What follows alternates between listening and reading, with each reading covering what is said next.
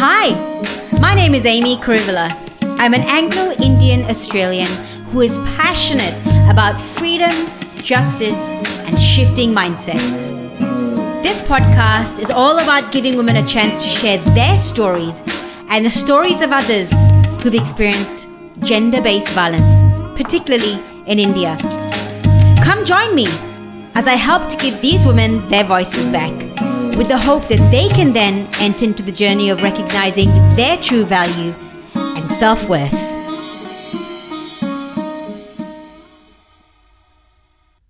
Well, hello and welcome to the Ruby Road podcast. I'm honestly so thrilled to be doing this podcast series, and I can't wait to see how this goes.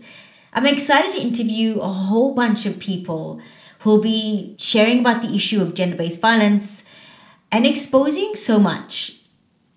I just hope that you're impacted, that you're inspired, you're challenged, you're moved by the people that you listen to, and that you learn so much. That's the whole point of this podcast. I want people to be aware of this very important issue. But I wanted this one to be an introduction about me. So for those of you who don't know me and you're like, who's this person? Why is she doing this podcast?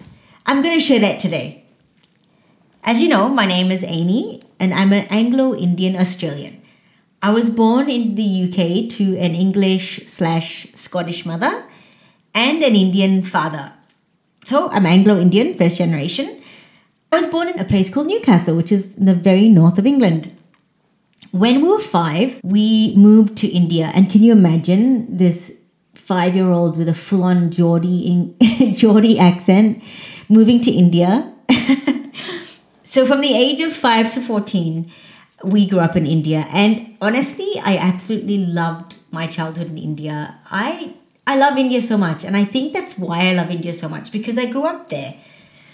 I have such a connection to India, to the Indian people, to the culture, to everything about India.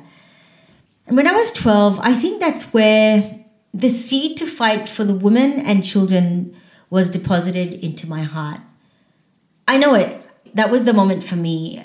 I was given a book called Princess, which is the story of a woman called Sultana. She's from the Middle East, from Saudi Arabia. She's a princess and she is absolutely mistreated. She is raped by her cousin. She is raped by her brother. She's literally a slave in her own family. I remember reading this as a 12-year-old and I was just so gripped, so angry, so upset. And the justice within me rose up. And I remember as a 12-year-old just having this desire to go and rescue Sultana and rescue other women and children like her. I remember saying to God, just send me there. I want to do something. But what can a 12-year-old do, really? Fast forward to many years later, my twin sister and I visited India with my brother-in-law. We went on holiday and we met 2 girls that had been trafficked, that had been sold into brothels as minors, as children. One of them in particular, her name was Asha. She wanted to share her story with us. Listening to her story, it was absolutely another seed depositing moment for me. And I remember just thinking, I can't be the same. We knew that we couldn't be the same. So that's where the Ruby Road Project, our organization, was birthed from.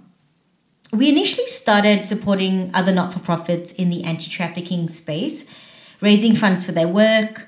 You know, we're not about reinventing the wheel. We want to see where the need is and meet that need. We don't want to replicate what's already being done.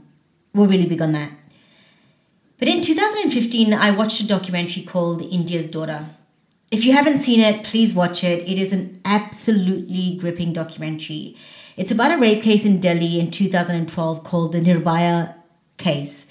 It's about Jyoti Singh, who was brutally raped on a moving bus, gang raped, and ended up dying from her wounds. I won't go into it in this podcast. Google it, take a look.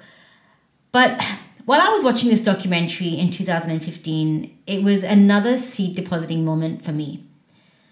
I was just watching this and I'm so gripped again. And I'm thinking, what can I do about this issue? It was there I had this light bulb type moment. I was watching this lady on the documentary say the key to changing mindsets of children is education. And I knew it. That's where I can meet the need. This is what I can do about the problem. So I've developed curriculums for schools in India, which we'll talk on later. I think maybe we'll do a podcast on that later. This is just an introduction. But I've been starting work in India, building the curriculums, building it in schools there, educating children, giving them tools from young so that we can see a reduction in gender-based violence. So yeah, it started for me about rape. That's where it started for me. And then as I was starting to focus on rape and how do we fight this, I then started to get introduced to other issues like acid attacks, dowry deaths, and I started to pull my focus back into the issue of gender-based violence as a whole. Because I believe that the root cause of all of these things is the same thing, many things. And we'll go into that on this podcast. So I have now started dedicating my work on the issue of gender-based violence, mainly in India, but we won't necessarily focus on India because it's a global issue. This is a global problem. For now, that's where I'm dedicating my work, and I want to raise awareness of the issue, particularly there, but we will focus on other places eventually as well. So that's me. That's a little bit about me, a little bit about why I'm doing this podcast. I'm so thrilled that you're on the ride. I'm thrilled that you give the time. I'm honored that you would give the time to this podcast, and I'm just so glad that this is what I'm doing. It's been 1 year in the works, so very excited to be doing this. Tune in, join in for this series. Catch you next time. Bye. Thank you for listening to the Ruby Road podcast. We hope that you've been impacted by this episode. If you would like to find out more about the Ruby Road Project, you can visit rubyroadproject.com. You can also find us on socials at the Ruby Road Project.